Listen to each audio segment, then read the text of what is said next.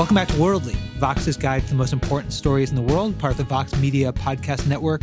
I'm Yochi Dreesen, back with Jen Williams, who is off her deathbed. Thank God. Yeah, well, we didn't all get a vacation last week, Yochi. Ouch. And Yochi is back from vacation. No response to that one. And hey, Zach. Hi, I'm Zach Beecham. So we get to launch into one of my favorite games, which is Pick the Trump. This was a week where we had Trump talking about Afghanistan, about a war that is going on forever, a war that candidate Trump, I think, was actually personally right about, and I think President Trump has now been wrong about, which we'll get into in a little bit. But let's hear first candidate Trump talk about Afghanistan. So we're on track now to spend, listen to this, $6 trillion. $6 trillion. Could have rebuilt our country twice, all together on wars in Iraq and Afghanistan and the Middle East. Meanwhile, massive portions of our country are in a state of total disrepair. It's time to rebuild America. So there you had candidate Trump saying basically part of the America First, let's not be on the world stage, let's not be involved in too many wars. That was candidate Trump. This week, in talking about Afghanistan, we had President Trump. The vacuum we created by leaving too soon gave safe haven for ISIS to spread, to grow, recruit, and launch attacks. We cannot repeat in Afghanistan the mistake our leaders made in Iraq. So there's a whole lot to unpack there. We have the transition from candidate Trump, who's a non-interventionist, to President Trump, who suddenly is, and not just in Afghanistan, but also in Iraq, in Libya, in Yemen, and Syria, which we can get into in a little bit. But we also have, and I'd like to start here, this question about Afghanistan. I mean, this is the longest war in American history. It is continuing and just churning on and on and on and on. Trump has not said how many more troops he will send, but he has said he will send more, which means more Americans will fight, more Americans will die. And I think where I'd kind of like to start is, for what purpose? Is there any reason whatsoever to think that after 16 years where there have been at times more troops, Jen, I know you've been looking at troop numbers, but is there a reason to think this could turn it when previous much larger numbers of troops didn't? No, I think is probably the short answer. So basically, we don't know actually like what the troop numbers are going to be. So he didn't really announce that in his speech, but most reporting suggests it's going to be around 4,000, maybe 3,800. And so that's on top of the troops that we already have there. So right now, the Pentagon publicly acknowledges that we have 8,400. The Wall Street Journal just recently reported that if you put together all the troops who were there on like temporary assignment, which doesn't get counted in the force management level, which the acronym is FML. So if you want to talk about troop numbers, it's definitely FML. So the total would be 12,000. So that includes SOF, Special Operations Forces, temporary assignment, so people who kind of go in and out but aren't, formally there. So that's already there, right? That's 12,000. So if we add another 4,000 troops, that's not a massive surge. We're not talking the kind of huge surge that Obama did. So at the peak of the war in Afghanistan, we had 100,000 U.S. troops. And that's U.S. troops. That's not counting also NATO allies. We have a lot of NATO countries have troops in Afghanistan as well. So yeah, so I mean, even during, the surge phase, like Afghanistan got better, right? Things were kind of more stable somewhat, but we still had the same kind of challenges, and we can get into that. So the political challenges, the issues with training the Afghan national security forces and things like that. So most experts, and I tend to agree, think that 4,000 troops additional isn't going to really do much in terms of a long-term solution. Yeah, I'm glad you bring up experts, Jen, because I spent a lot of time before this episode just reading what various different Afghanistan experts have to say about this strategy. And the issue that you get, first of all, they all, as Jen just said, they all basically agree that this speech didn't announce a viable new policy. And the reason why it goes deeper than just troop numbers, it's about objectives, right? And it's about what this is intended to accomplish and what's a change from past failed approaches, right? We all can see very clearly that in the past few years after Obama surged troops into Afghanistan and then started to draw down, there was no significant gain by the Afghan forces that was sustained over the course of time. The Taliban has recently especially been able to retake more and more territory. ISIS actually has not established much of a foothold there. It's weak. That's for different reasons. It's not really because of a great and really smart U.S. strategy. It's just they're kind of poorly positioned relative to the Taliban and al-Qaeda. But the basic point here is that you have the same strategy, which is supporting the Afghan government, right, and giving its military a bunch of money and aid and hoping that this will eventually be able to repair the country somehow, develop a sustained and established political order out of Kabul. Sending more troops isn't just going to do that, right? You need some kind of more sophisticated approach. And Trump's strategy was just do what we're doing now, plus more troops and maybe killing some more people. Well, there's actually, though, a half that you left off, which is important. I mean, the U.S. strategy for going on 9 years now has basically been twofold. One, as you say, is kind of build up the Afghan government and the Afghan military. But the other half, which is, I think, even more important strategically, and where the failure has been a lot more apparent, is get the Taliban to negotiate. The stated U.S. strategy has been hammer the Taliban hard enough that they'll come to the negotiating table. Problem is, the Taliban have not only never been defeated, and not only have they never gone away, but they control more land than ever before. They have no incentive to negotiate.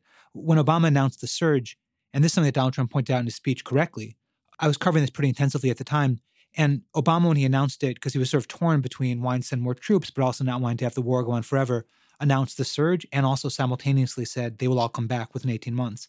This was a decision that was condemned not just, to me directly, not just by Republicans, but by Democrats, former military, current military. People hated the idea that you were telling the Taliban, hey, these guys will all leave in 18 months. Because basically the Taliban hear that as, okay, we'll wait them out. And I think if the negotiation, the hope that you can negotiate a deal, that at some point the Taliban will negotiate, you have to at some point get to the point and the question of what's their incentive to talk? And if they feel like they're winning, and they are, why would they talk? Why would this part of the strategy work when it has never worked before? And I think it's important to kind of talk about what Trump laid out as the strategy and what he kind of purposely said that we were leaving out and whether or not that makes any sense whatsoever for Afghanistan. So he explicitly said, we're not doing nation building anymore, right? That's, well and good to say, but that's not just something that we did for funsies. It's part of the political, the broader solution for how to figure out how to deal with Afghanistan. So, when I was kind of reviewing the literature and going over stuff in preparation for today's episode, I started thinking about, so why would someone in Afghanistan support the Taliban, right? Like, why would someone, they have 40%, like you said, Zach, 40% of either complete control or significant influence in Afghanistan now. That's a huge chunk of territory. Afghanistan's a large place, too. And I think in that territory, it includes basically 1/3 of the population. So that's a lot of people who support the Taliban. So if you're an American, we know the Taliban as the guys who sheltered bin Laden and, let them carry out 9/11 from there, and as evil, horrible, keeping women in the house and, all this kind of awful stuff that we saw, during the war, which is still going on, but during the initial, invasion. And that's true, right? Those are all true things that the Taliban, they are that. But there's also the fact that when you're talking about Afghanistan, we're talking about the central government. If you're living in rural Afghanistan that is way, way far away from the central government has basically zero influence on your life. It can, say it's going to do all these things, but when it gets down to the local level, there's like no control. And there's also massive, massive, massive corruption. So no rule of law. So government officials committing murders and crimes and rapes and basically getting off scot-free. Whereas you have... Which was the Afghan politician who raped a political rival? Like, that actually happened. That's the vice president? Yeah, okay. Yeah, and then he fled the country for a while because he was being accused of having raped his political opponent. And then he came back. And they wouldn't let him in. And But also the U.S.-backed government has basically said, we're not going to prosecute you. Right. So that's the kind of thing that if you're a local, Afghan living in Paktika, Helmand, right? And you see, like, there's a murder happening or, my neighbor just stole something and, or these government officials are incredibly corrupt. There's no justice. There's nothing like rule of law. The Taliban brings that. Now, it's a horrifically brutal kind of form of justice, but it's a form of justice, right? It's not the form of justice we would prefer that they enact. But they handle shit, basically. There are cases where people have complained about a local official and the Taliban was like, fine, you're fired. That guy's gone now. They have, courts and they have judges that issue rulings and they kill someone who did something or they cut off your hand if you did something. So that's one thing. That's one reason. The other is that, like you said, Yochi, they're there. They're always going to be there. And if you're an Afghan and you've seen, the Russians come and go and you've seen the Americans come and stay, there's no kind of trust that we're going to be there forever and that they should trust in the US-backed government. So it's like, okay, well, the Taliban is probably always going to be here. So I might as well throw my lot in, because if I don't, and then the Americans leave, then the Taliban's back and I'm screwed. Yeah, it's not just trust. So there's this professor at Yale, Jason Leal, who's done a lot of field work in Afghanistan, and he also designed a really impressive survey of men who live in Taliban-controlled regions, and asked them, along with a couple of other professors, to evaluate how they saw civilian casualties in military actions when the U.S. or the U.S.-led coalition kills Afghan civilians versus when the Taliban kills Afghan civilians. And it turns out, interestingly, that after the U.S. kills a civilian, support for the Taliban goes up among these men. But when the Taliban kills civilians in a high-profile strike, there is an increased support for the United States among these populations or for the ANSAF forces. And the reason that their research suggests for this result is that they see things differently when it's local actors doing something. When it's people who are part of your own country, this isn't just an Afghanistan thing, it's in most places. You view their actions differently. You see them more comprehensively than a foreign occupier or invader, even if they have the best of intentions. And I think Americans don't fully understand that foreign occupiers, we don't have very much experience with being occupied by a foreign country. We're not used to seeing ourselves through the eyes of others and seeing how our presence could be seen as someone else imposing their will on you. And it also speaks to another worrying part of the Trump strategy, which is that he said that he would loosen restrictions on the use of force inside Afghanistan in his speech. That was not especially clear, but those restrictions are almost always designed to prevent civilian casualties. So basically, it seems like Trump is amending the strategy to allow more civilians to die, which seems more likely to increase support for the Taliban. And I don't think that will offset any military gains that you get from loosening up those rules. Right. So we like to use the phrase hot take, and that ended hot. I would disagree a bit. So I used to live in Afghanistan, and both in Kabul, and I spent a lot of time embedded with U.S. troops in both the South and the East, which are the parts that are under Taliban control effectively. And there are two things that have always stuck with me since. One is, in Kabul, the Russians remain popular. We think of the Russians having been this hated force that the Afghans, with American support, booted out for one reason. The infrastructure of Kabul that still functions, the highways that are still drivable, the roads that are still drivable, the hospital buildings, were all built by the Russians almost 30 years ago. The stuff the U.S. has built with huge amounts of money are crumbling. Part of that is corruption. Part of it is that the U.S. doesn't know how to oversee projects. But to the Afghans of Kabul, they look at what the Russians built and are like, hey, that still functions. That was pretty good. Those were the days. And they look back at what we've built even in the last 5 years, and it's crumbling. But what's interesting about being in the East and the South, and Jen, it plays off the point you made, the Afghan central government is something that's totally almost non-existent. Right. Afghanistan is so remote that I would be sometimes in parts, especially the East, where people I would be meeting with as part of these combat embeds had not only never been to Kabul, they never left that valley. So the idea that there was a government, they hadn't even heard of it. Kabul to them might as well have been Washington for as much knowledge as they had of it. And there would be polling done, and the U.S. would routinely point to this polling, where they would say, first of all, polls in Afghanistan are nuts because most people don't have phones, so you're not going to get people who don't live in the cities oftentimes. But the polling data would be, do you like the Taliban? The answer would be no. And then the U.S. would say, aha, we're going to win because hearts and minds are not with the Taliban. But then when you would disaggregate it and you say, do you believe Islamic law should hold? Yes. Do you believe that corruption should be punished? Yes. Do you believe that religious figures can more fairly arbitrate disputes? Yes. All of which is to say the things that the Taliban actually does. They have shadow courts, they have shadow governors, they have their own postal system, their own tax system. those things were actually very popular. The amount of money lost in corruption in Afghanistan is beyond comprehension. We're talking tens of billions of dollars of cash gone. If you're in Dubai, one of the wealthiest and most expensive cities in the world, there's a neighborhood called Little Kabul. Mansions built by Afghan government ministers whose salary is $30,000 a year, who live in $10 million houses.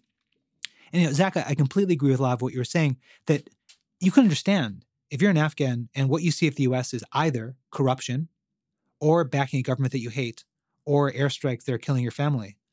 It's understandable why you would think the Taliban is the better option of the two, even if it is deeply flawed. Right. And I think, that goes back to the Trump strategy, right? So, he's clearly said we're not doing nation building, which means a lot of the political institutions, and I'm not even talking about like building highways, we're talking like the political institution building, trying to get, a functioning central government, which there isn't. And we've been there, the worst now 16 years on. But he said, we're not doing nation building. We're there to make basically for straight up U.S. national security interests, to make sure that there is no safe haven for terrorists in the same way that there was, leading up to 9/11. But again, that goes back to the fact that everyone you talk to, military experts, U.S. diplomats, will say that there is no military solution to the problem of Afghanistan, to the conflict in Afghanistan.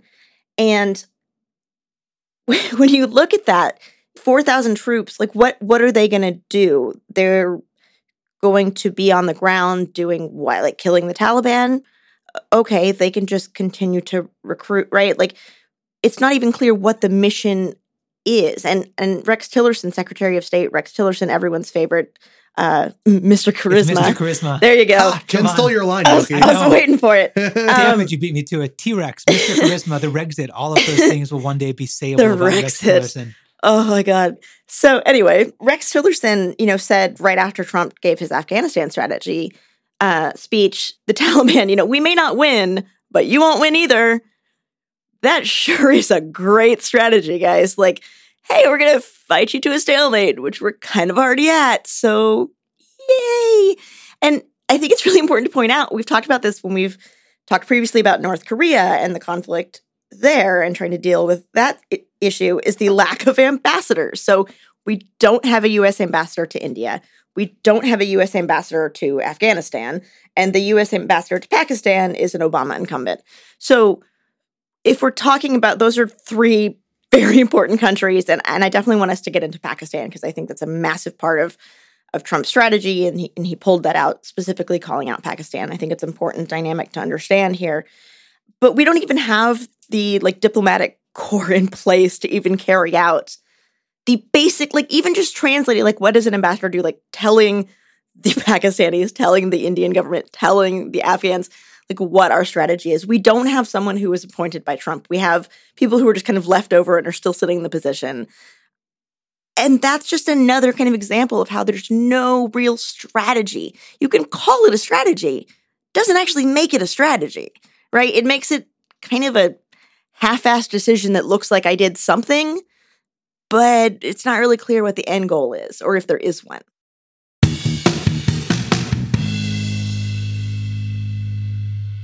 MeUndies are the best underwear on the planet. Need proof? Go to their site, look at pictures of people in their underwear. That's comfort. Then order a pair and feel for yourself, because apparently it's National Underwear Month. Who knew? Once you put on MeUndies, you're going to want to wear them all the time because they are the world's most comfortable underwear. That's because MeUndies are made from Lenzing Micromodal, a sustainably sourced, naturally soft fabric that's proven to be 3 times softer than cotton. Order a pair. If you don't love them, they're free. They've made it really easy for you, and there's literally no risk.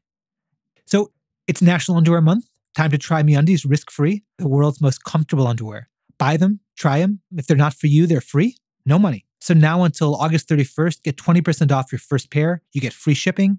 It is at MeUndies.com/worldly. MeUndies.com/worldly. MeUndies.com/worldly. Have a happy National Underwear Month.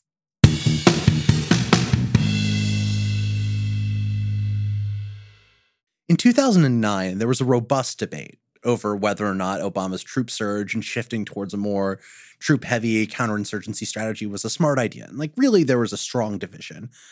I've seen very little public sector, that is to say non-classified, arguments in favor of continuing this war. I've seen very few experts come out and say the U.S. can really make a difference. Have you We read can Mike fix this O'Hanlon one. at the Brookings Institution Well, but lately? actually, I mean, two very things. few. Yeah, but no, he's but two things one there. of Like the only ones. the sort of think tank conventional wisdom is we cannot pull out.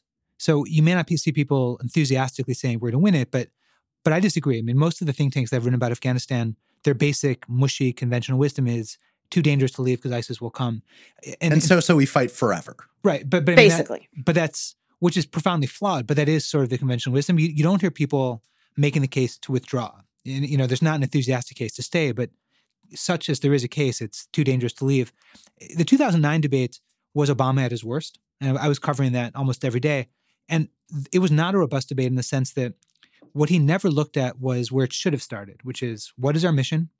Do we possibly have too many troops already? Should we pull out? Should we tweak?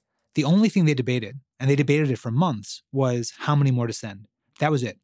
Joe Biden was making the case that we are losing, it's not worth it, we should withdraw, but he was the only one. Every other member of the Obama War Council, all they argued about was how many more to send. We're So- talking about different things, though. You're talking about internal Obama administration disagreements. I'm talking about public. No. We're talking about both because the two tracked. In 2009, while this was happening, because it went on for so long, you had think tank people who were weighing in from the outside, in part because they were trying to influence what was happening on the inside. And in both the public and private debates, the debates were, how many more do you send? There was no debate about you should pull out, we have too many, the mission is already too expansive. And the debate, the reason I say it was Obama at his worst was it went on forever. He framed it in a way that was, I think, intellectually dishonest. And the place he got to was, we're going to surge and withdraw simultaneously, which no one liked, neither the Pentagon nor his cabinet, nor the Hill. And the military, this became kind of a meme that Obama was at war with his own military and didn't trust his own generals. The reason for that dates back to Afghanistan, because he so wanted the mission to be narrow. He wanted to be counterterrorism, the way that Trump now says he wants it to be as well. He did not want to be counterinsurgency. He wanted to be counterterrorism, the same phrase Trump uses. He gave actual written guidance to the military commanders. This is in Bob Woodward's book, and it's fascinating because Woodward has a copy of it. But at the end of the debate, he gave them written things they wanted them to sign. Think about how nuts that is. This is the commander-in-chief not trusting his military to carry out his order to a degree. They want them to sign a contract, basically, promising to carry it out, which said, among other things, the mission is counterterrorism. They all signed it. A week later, David Petraeus was up on the Hill. Was asked, is it counterinsurgency or counterterror? Less than a week after he signed a document saying it's counterterror, he said it's counterinsurgency. So you had the military not only not do what the president explicitly told them to do, they got into this cycle, and Jen, you talked about the troop level of sending more and more and more troops, which gets us to kind of an interesting question. This came up in Slack yesterday, which was generals know the cost of war. The Trump White House is basically run by generals. John Kelly, the new chief of staff, his son died in Afghanistan. H.R. McMaster has knowledge of Afghanistan. Jim Mattis, who's the new Secretary of Defense, has knowledge of Afghanistan. They all know the cost, but they're the ones pushing for more troops. And there is an interesting dynamic there. And someone asked this and phrased it themselves as, I'm going to ask a dumb question. It wasn't a dumb question. It was a great question. And I think that's really interesting. Why are the generals the ones pushing it? That's the point I was trying to get to there. Yeah, I find it kind of infuriating, right? Given how eminently little sense the current strategy makes to me and continuing to fight forever, that the people who most know, as you say, most intimately know the cost of war are the people who are most pushing for it. And I struggle with what the answer might be. I have theories, but I'm really not sure. Yeah, so I definitely want to get into that point. I just want to make sure we clarify terms here. We kind of introduced two different ideas here, counterinsurgency versus counterterrorism. And I'm not sure even maybe all of us are clear. So I just want to make sure that we kind of explain what those two different things are and why it's important that we say it's counterterrorism versus counterinsurgency. Yochai, do you want to just kind of lay that out and just remind us? First of all, thank you so much for flagging that, because even in saying the words myself, I was stumbling over them. So counterinsurgency is the idea that effectively to win, you need hearts and minds. Right. It's the idea that you can't have American troops living at big bases, bombing from the air. You have to have American troops living at small bases throughout the country. You have to have a situation where ordinary people see Americans living among them. They build relationships, that they see a lieutenant, a young captain, that the Americans are not just this diffuse thing relying solely on killing. It's the idea that Americans should also be out there building wells and schools and hospitals. And that's why you need so many troops. Right. And the point is to basically, right, to get the population to trust you in order to turn over the insurgents among them and to root them out so that the insurgency can't fester and can't survive, right? So it's a broader kind of like social, political kind of strategy rather than option two. Option two. And option two is, I know, something you've studied kind of academically as well as the work we're doing here, but option two basically is just kill terrorists. Right. And that it's interesting when you put that in the context of Afghanistan, because we talked about the Taliban. Obviously, we've talked about ISIS and Al-Qaeda. The Taliban are not ISIS or Al-Qaeda. Right. The Taliban have never carried out an attack outside their own borders. You know, the Taliban in Pakistan carry out attacks in Pakistan, the Taliban in Afghanistan, but the Taliban have never tried to attack the U.S. in New York or in Washington. Prior to 9/11, Taliban diplomats came to D.C. all the time. We had diplomatic relations with the Taliban. So they are not, to my mind, terrorists in the way that we think of terrorists. But counterterrorism basically is just kill a lot of them. Kill enough of them, they come to talk. Problem is, we've been trying that for 9 years and it's never worked. But I'm glad you brought it up because the distinction matters. That distinction effectively is why troop levels can be different. Right. Exactly. But yeah, so I think I just wanted to kind of clarify that. But I think getting back to the broader question of like, you know, basically like how did we get here, right? Like going back to the quotes that we introduced, you know, this segment with, what happened with Trump? Why did he go from being this, you know, we need to get out, this is stupid, you know, this is ridiculous for spending all this money. I mean, even in his speech, he said something like, you know, my impulse was to get out, was to pull out, but I guess we can just, you know, do this other thing or whatever. I mean, he wasn't like, this is the great idea. He wasn't really selling it. He's like, yeah, we don't want the terrorists to come back, I guess. I was talked into this. It's kind of how it sounded. So I was talked into this. I mean, more or less, right? Yeah. Like that's kind of how it came across. And I think the issue about like the generals is an interesting question because again, it was Mattis, it was McMaster. And I think to some degree, reporting suggests that John Kelly too, like you said, who again, his son, you know, his 29-year-old son was killed in 2010. He's a Marine. So you think that maybe that person especially, but like these guys would maybe not want to continue a forever war. And, you know, I know we talked about this a little bit yesterday, just kind of in the newsroom. I was homesick, but in the virtual... Your presence looms over us, the virtual whether you're there or not. Slack newsroom. But, you know, kind of trying to figure out, like, well, then what is it? And, you know, and like you said, Zach, like I have theories. I don't really know. And I think one of them that we talked about is the idea of the sunken cost fallacy, right? Which is that we've already put in so much money and so much time and so much life, right? So many lives have been lost, Afghan and American, and many other NATO countries. It's not just Americans fighting. There's the kind of a question of, well, then what do we do this for, right? So, you know, soldiers and Marines who've watched their friends die, who have been injured, who've lost limbs, you know, who've had traumatic brain injuries.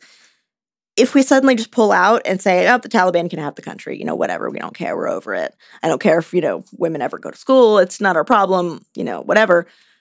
Then what did my friends die for, right? Then what did we fight for? And I think that's a very real feeling among some in the military, you know, whether or not that's something that you should use to base your grand foreign policy strategy is a valid question. But it's also important to say that that's a real element, that a real dynamic that I think is important here. And Zach, you also, so that's one theory, and I think that's spot on, but what's yours? I'd read a paper making a similar case to what Jen just illustrated.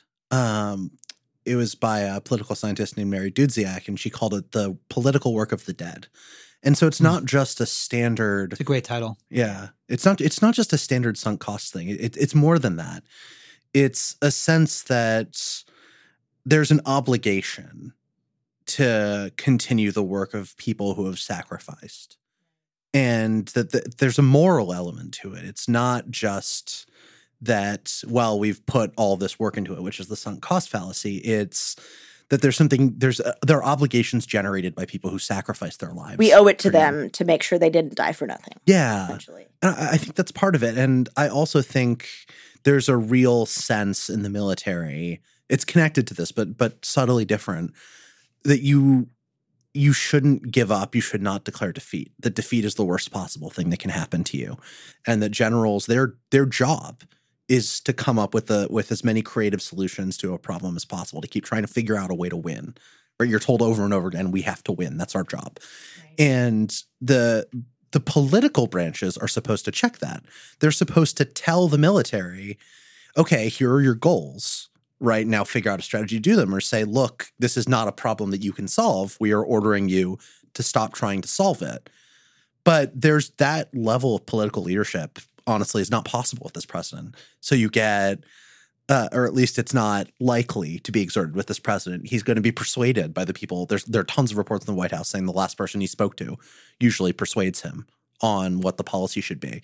And he's surrounded by people who really are committed to military people who are really committed to fighting in Afghanistan. I mean, that book sounds fascinating. I mean, really, the title kind of resonates, just even think about it. As you said a moment ago, I don't want to be in the position, because it's a weird one, of defending Trump, except to say that he is not the only one who did not want to admit defeat. Neither did George W. Bush, neither did Barack Obama. The war is not going badly suddenly. It's been going badly for about 12 years. So there's a lot about Trump to criticize on this and other issues, but Barack Obama made the same mistake and similarly didn't have the courage to say the war is going badly, therefore we're leaving. George W. Bush didn't have the courage to say that. So I think, as you're talking about incentives, no military person wants to admit defeat. No politician does either. Yeah. It's not limited to Trump. But one thing that's kind of interesting, H.R. McMaster's book, Dereliction of Duty, and when H.R. McMaster, a 3-star general, was appointed to be the new national security advisor, people pointed to him as an academic, as this kind of like warrior scholar. And in his book, he talks about how in Vietnam, a major failing was the military leadership, Zach, to your point from a minute ago, didn't tell the civilian leadership, we're losing. They didn't push back harder. And as a result, America lost the war. But there's a second part of his book that often isn't discussed, which is he notes that there's a psychological trauma to the military as an institution to defeat. That there's the personal cost of an individual Marine or soldier who says, my best friend got killed, which is real and human. But there's also the military as an institution. When it loses, it takes a long time to recover. That's kind of core to McMaster's DNA. So you've got this kind of 3-headed beast that's sort of pushing us to endless war. You've got the military and the sunk cost fallacy.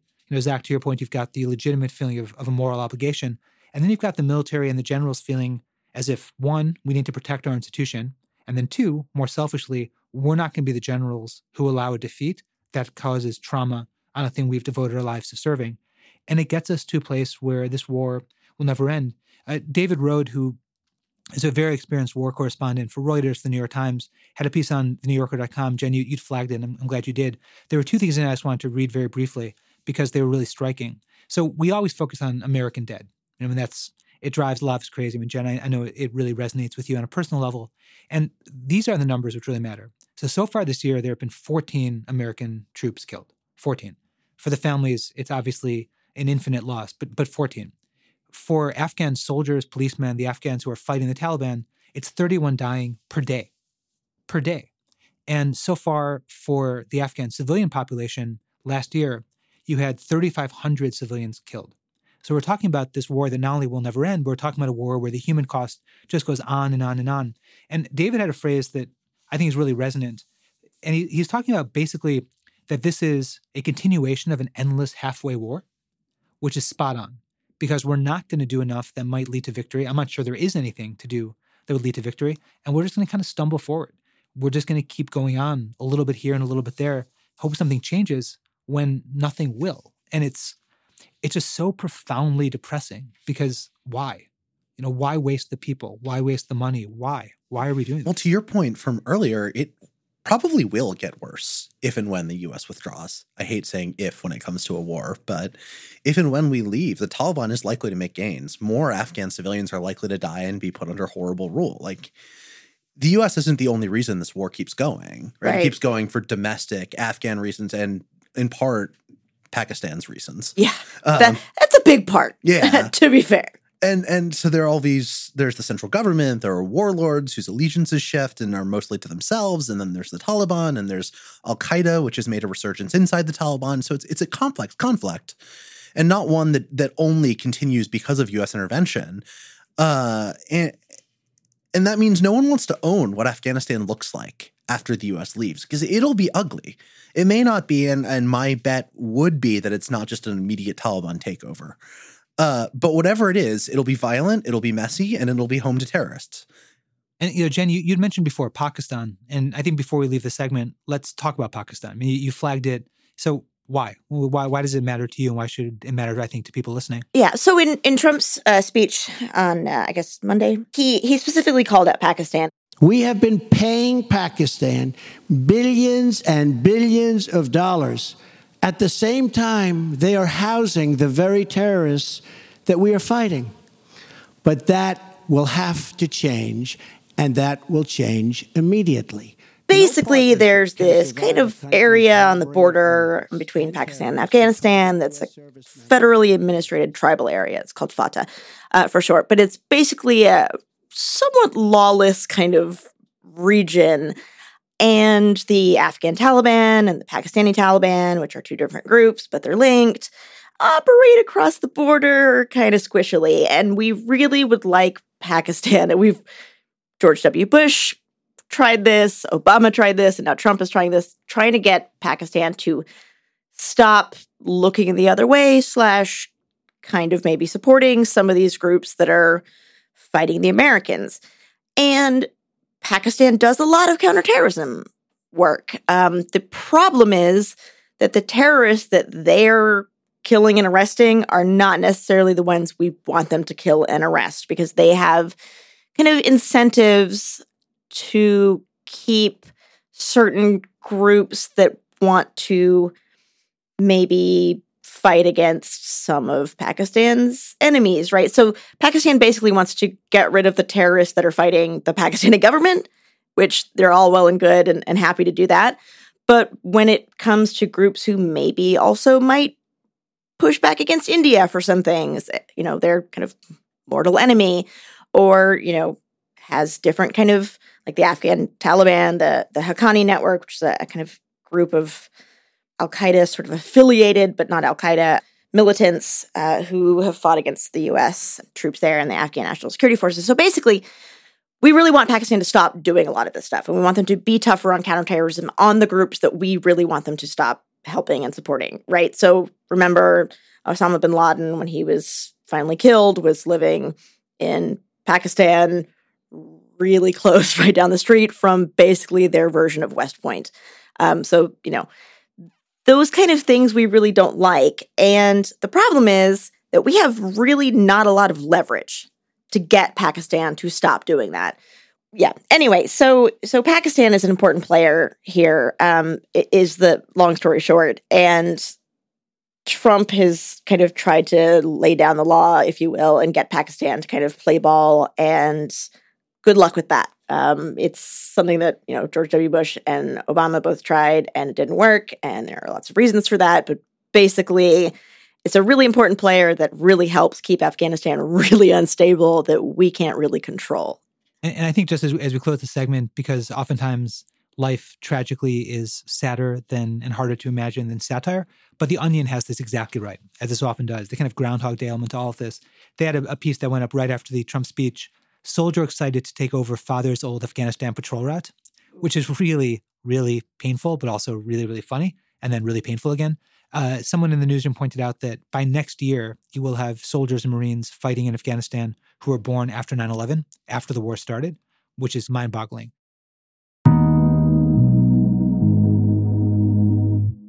So if you're hiring, it's hard. And trying to figure out where you find the best talent, how you make sure that those people will fit the culture and the business you have, it isn't easy. With ZipRecruiter, you can post your job to 100 job sites with just one click. Then, their powerful technology efficiently matches the right people to your job better than anyone else's does. And that's why ZipRecruiter is different. Unlike other job sites, ZipRecruiter doesn't depend on the candidates finding you. It finds them. In fact, 80% of the jobs posted on ZipRecruiter get a qualified candidate in 24 hours. So that means no juggling emails or calls to your office. You simply screen, rate, and manage candidates all in one place with ZipRecruiter's easy-to-use dashboard. So find out today why ZipRecruiter has been used by businesses of all sizes to find the most qualified job candidates with immediate results. And as of right now, our listeners can post jobs on ZipRecruiter for free.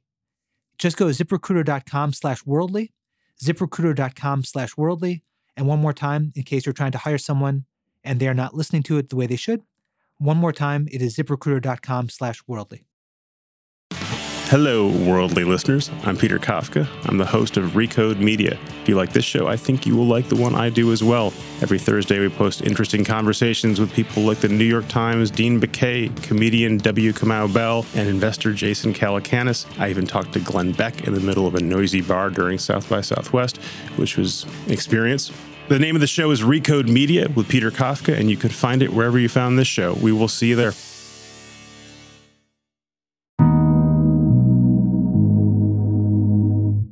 We're going to pivot now to Elsewhere. And this is going to be possibly our favorite Elsewhere segment of all time because we get to use the phrase Cuban sonic weapon.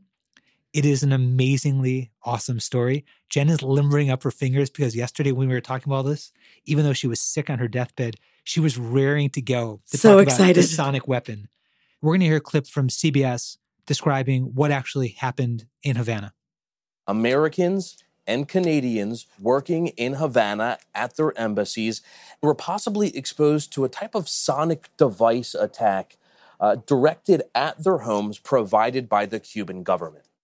Jen? So this is this bizarre story that broke earlier this month and has kind of been trickling out. It's kind of been lost in the shuffle of bigger stories. So essentially, a group of American diplomats have suffered severe and unexplained hearing loss, nausea, and mild traumatic brain injury over the past year. And U.S. officials believe this was caused by a clandestine sonic device or an acoustic weapon that maybe the Cubans, because it was in Cuba, basically pointed at the diplomats' houses. So it wasn't actually at the embassy, it was at their houses. And the Cuban government provides these houses for the diplomats, and based it on international law and longstanding custom, countries are responsible for protecting foreign diplomats on their soil. So that's kind of where this issue comes in. And it's just insane, right? It's just this bizarre. My first immediate thought was this sounds like crazy Cold War spy versus spy stuff, right? Pointing like sonic death lasers at each other to listen, right? I want to pause here for a second, right? There's two things. First, it's easy to get really excited about the crazy title, but real people got hurt. Yeah, right? They have some permanent hearing loss. Yeah, and brain damage, right, in the most recent report. And it's not great. Part one. And part two, we don't actually know that this was a weapon, right? I read a piece this morning from a CIA operative, a veteran of many, many years who was in Russia.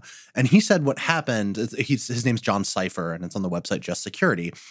And what Cipher wrote in his piece is that when he was in Russia, the Russians would do all sorts of crazy things to try to spy on and track U.S. operatives in their country. They would dust their door handles with radioactive material they could then track once it got on their hands, right? Spy dust. Some of this stuff was supposed to be or might have been carcinogenic, and people were really worried about that. And the point that he was trying to make by referencing this, which is the thing that happened in his own experience, is that it wasn't the Russians were trying to poison these people. It's that they were trying to spy on them. Right. And so if the Cubans really were directing what I believe are ultrasonic sounds, or that's what the theory is, that it's ultrasonic, not subsonic, which meaning above the range of hearing rather than below it. There's dispute over this among scientists. And I actually want to get into that. Either way, yeah. If they were doing that, it was not necessarily as a weapon in the sense that they were trying to do some kind of weird damage to these people. It's that they were trying to spy on them, and it ended up actually hurting people. Right, yeah. I think we're using the word attack because Rex Tillerson literally called them health attacks, which is just, I don't know, I feel like that's the name of a new smoothie. Mr. Charisma. Mr. Charisma. Both stealing my phrase. I feel like I'm going to get you both. Get a health attack boost at Jamba Juice. But so when we talk about was this a sonic weapon or an acoustic weapon, it's really bizarre. So they're kind of there's a whole nother issue there. So we don't even really know what the hell happened. Because if you talk to experts, and I speed read a book on sonic weaponry last night by Steve Goodman. It's a 2012 book at MIT Press. Of course you did. Because of course I did. But it actually talks about how we've used kind of sound in warfare more generally. Traditionally, when we think about sonic weapons, we think about crowd dispersal, right? Really loud noises to get people, sounds that are annoying and harsh to get people to disperse. That's very different than what we're talking about here. So these weren't audible, right? Like they didn't seem to hear anything, which means they were either infrasonic, like you said, below the range of human hearing, or ultrasonic, meaning above the range of human hearing. And both of those are really confusing because neither of those necessarily make any sense either. So in terms of whether they could be weapons. So for ultrasonic, you need to have a direct line to the target, which means like if they're trying to basically spy, like you said, using ultrasonic, they need to not have walls kind of in the way, and you need to be pretty close to the target, which seems like it would be kind of hard to do, right? Clandestinely, without being seen, and also through walls of someone's house. So experts are like, well, that is kind of confusing. That doesn't really make sense. I mean, maybe they could do it, but we don't really know of any technology that's really that good at doing that. Or it could be infrasonic, which is possible, but it would require large, like multiple subwoofers, like massive speakers, which again is not super subtle. So experts are actually stumped on what this could even be, even if it were a spying device. Like they still don't even know. And it's just bizarre trying to figure this out. But there's real, like you said, Zach, and I don't mean to, it's a bizarre story, but you're absolutely right. And there are real people who were harmed by this. But like, we don't even know. The State Department doesn't even know. Cuba has said like these, allegations are baseless, but they said that they have launched an, quote, exhaustive, high priority, urgent investigation at the behest of the highest level of the Cuban government. So they're like, yeah, no, we're looking into it because we realize you guys are kind of mad and this is kind of our responsibility. I think that's also because there's a second element beyond, and, Zach, I'm glad you made Jen and I both accurately feel like terrible people, because you're right. These are American diplomats serving in what is still a dangerous place who are suffering. And apparently some Canadian diplomats also. So I'm glad you are bad that. And should feel bad. Mission accomplished. Evergreen. But there is also a kind of separate, very serious question here, which is why? Right. So if we presume for the moment that some part of the Cuban government, and one of the theories is that it was a rogue element of the Cuban military, a hard-to-line element, a rogue element of the Cuban intelligence services. So let's for the moment presume that Cuba was in some way involved in doing this. Why? I mean, right now, if you are the Cuban government, what you've wanted for decades is the world to recognize you, especially the United States, and foreign money, because your country is falling apart and needs investment. Under the opening President Obama made, that President Trump has talked about closing but hasn't, you've got billions of dollars flowing into the Cuban tourism industry, hotels being built. You have Cuba getting that, and you have Cuba having an American embassy in the first place. So they've gotten the recognition and they've gotten the money. Trump desperately would love to have an excuse to cut all of that. We know that. Trump has said that. Until he can build a Trump hotel in Havana. But so why? I mean, it comes back to the question of why. So I have, and again, there are a lot of assumptions we're making here, but just based on the terms that you laid out, I think it's actually partly because of the fact that, like you said, there's been this opening to Cuba under Obama, and then Trump would very much like to reverse that. So the period that we're talking about here, where these symptoms were experienced by these people, is mid-November 2016 to a little bit earlier this year. So what happened then is you had Trump elected. You had a handover of power to someone who would like to completely reverse something that has been really positive for the Cuban and the U.S. economy. So I'm just spitballing here, but if you wanted to spy on diplomats to see, holy shit, what are they saying? Are we really, is this going to happen? Are they going to turn this over? Are they going to overturn this Obama kind of opening to Cuba? Are we going to really do this? It might make sense to point some super secret, fancy clandestine weapons at the diplomats' houses and see like, well, we don't have a ton of high-level contacts, but maybe we could see if they're talking about it at home and listen in and see if we can get some kind of intelligence, because this is one of the biggest policy changes that happened in U.S.-Cuba relations for decades, and it's been a big deal. And if Trump is suddenly coming in, the time period there just makes sense, right? Like, holy shit, we don't know what's going to happen. Even people who were studying this didn't know, what's going to happen with Trump. Is he or isn't he? Is he going to or is he not? And if experts are doing that, you better believe the Cuban government is worried about trying to figure that out. So one way to get that information would ostensibly be to point some super fancy sonic death weapon, which is officially its name. I don't care if it's a weapon or not, and try to get that information. It's just one theory. I don't know why they couldn't have just like bugged a clock and put it in their house. Like, what we used to do during the Cold War, like get a little statue and put a little bug in it. I don't know why they have to like point a death ray at them, but you know. This is exactly why I don't buy that it was any kind of attack. Right. It does not make any sense. Like when you heard Right. the diplomatic, first of all, international law says you're not allowed to target diplomats. Right. Right. So for harm. Second, Right. You are allowed to listen to them. yeah, you're allowed to spy on them, but 'Cause not hurt everyone's them, going to. right? So Yeah. that's one. Yeah, totally. Two, when you use force, you're a country against representatives of another country, you're trying to communicate something to that other country. Right. You're trying to send them a message, or you're trying to kill somebody who could potentially hurt you. There's no indication that they were trying to kill these people. If they were, it was radically inefficient. And the Cuban government's not that stupid, right? But it makes much more sense if it's the scenario that Jen is outlining, which is that this was an attempt to spy on the U.S. embassy and that they had maybe tried the other stuff and they weren't getting the information they wanted, the traditional stuff. And the U.S. has done plenty of harebrained things in Cuba in attempts to get information or even kill Castro. Exploding cigars. Right. So Thank you. It wouldn't be out of the realm of possibility that the Cuban government tried something harebrained to get intelligence from the United States. That maybe went a little south. Yeah. And so they ended up probably not hearing very much. It doesn't, I don't know how this weapon or spy device worked, but. Right. Clearly they don't really either, apparently. I don't know, but they definitely unintentionally hurt some people, would be my guess. Right. Based on this scenario, and have created a diplomatic flashpoint that really did not need to exist at a time when they probably didn't want a diplomatic flashpoint. Which got, yeah, and I think, I agree. I think Jen's theory makes the most sense. And Zach, I'm glad you amplify it.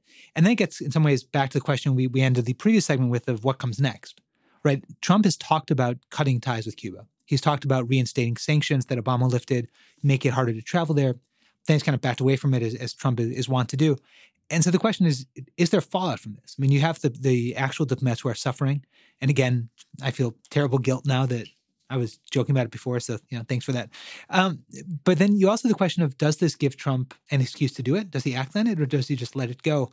So far, weirdly, with the exception of Mr. Charisma and Rex Tillerson, that phrase is mine, both of you back off, saying it's a health attack, there's been nothing else. No, there has actually, because this thing has kind of gone under the radar. I didn't even notice this. This is something that would have made massive headlines previously, but we actually expelled 2 Cuban diplomats from their embassy in Washington on May 23rd. The State Department expelled 2, that's a big deal in terms of diplomacy. You hurt our diplomats, or we suspect that you didn't do a good enough job of not hurting them, whatever it is. Again, the U.S. government hasn't officially said Cuba attacked us in any way. They're saying, we don't know what happened, but this is kind of crazy. And Cuba, you didn't do a great job at this. And we don't really know what's going on. So they kicked out 2 Cuban diplomats. So they did do that. Again, I think it's bizarre that this isn't something that made massive headlines, because in the past, kicking out Cuban diplomats would be kind of a big deal. But kind of beyond that, I think we're in just kind of a holding pattern in terms of they're trying to figure out. So they had doctors fly down there to kind of reevaluate some of the people, because some people are still there in Cuba, some of the diplomats. Some were so severely affected that they had to end their tours and come home for treatment. I do want to say, just because I want to share this with the world, if you guys have never been to the International Spy Museum here in Washington, D.C., oh my God, you should go. There are, of course, really important monuments and things that you should see in Washington, D.C., but it is my absolute favorite in terms of interest and entertainment to go. You can check out all the really cool, it's a private thing. I don't, have an investment in them. I'm not, shilling for them here. But you can check out, really cool spy stuff that's either, replicas or whatever. We're talking lipstick guns and all the cool spy versus spy stuff. When Zach was talking about all the zany things that we tried during the Cold War to spy on each other, we tried some zany things, including at one point some Russian Soviet children's group presented the U.S. ambassador to Russia with a giant plaque of thank you that was completely bugged and hung in the ambassador's office for years, apparently. And they were just listening to literally everything inside the ambassador's office, and we didn't know. So yeah, check out International Spy Museum. It's really cool, and maybe someday we will have an entry there on the Cuba sonic attack ray. So if you want to know more about this both bizarre, fascinating, and in the case of Zach now, guilt-inducing story, we will have a great piece posting on it on Vox.com either later today or tomorrow morning. So if you want to find out more, please check it there. As always, if you like what you're hearing, we hope you do. Please rate and review on Apple Podcasts. You can subscribe there, Stitcher, SoundCloud, on Google. Come find us. worldly at vox.com if you want to suggest segments, if you want to let us know that you like us, we hope you do, or you don't like us, we hope you don't. But if you want to criticize how much I say like, or if you don't like something Zach says, everything I say obviously is perfect, come find us on email. Sure, guy. Come rate and review, come subscribe, come listen. We will look forward to hearing you all next week. We want to thank our producers, Jillian Weinberger, Riyad Chawi. Wait, I want to close on one other note, which is I want to say happy birthday to Worldly's biggest fan, Mateo Gorilla, who's also my nephew, who turns 12 next week. Happy birthday, Mateo. Happy birthday, Mateo. All right. Take care, everybody. Bye. Bye.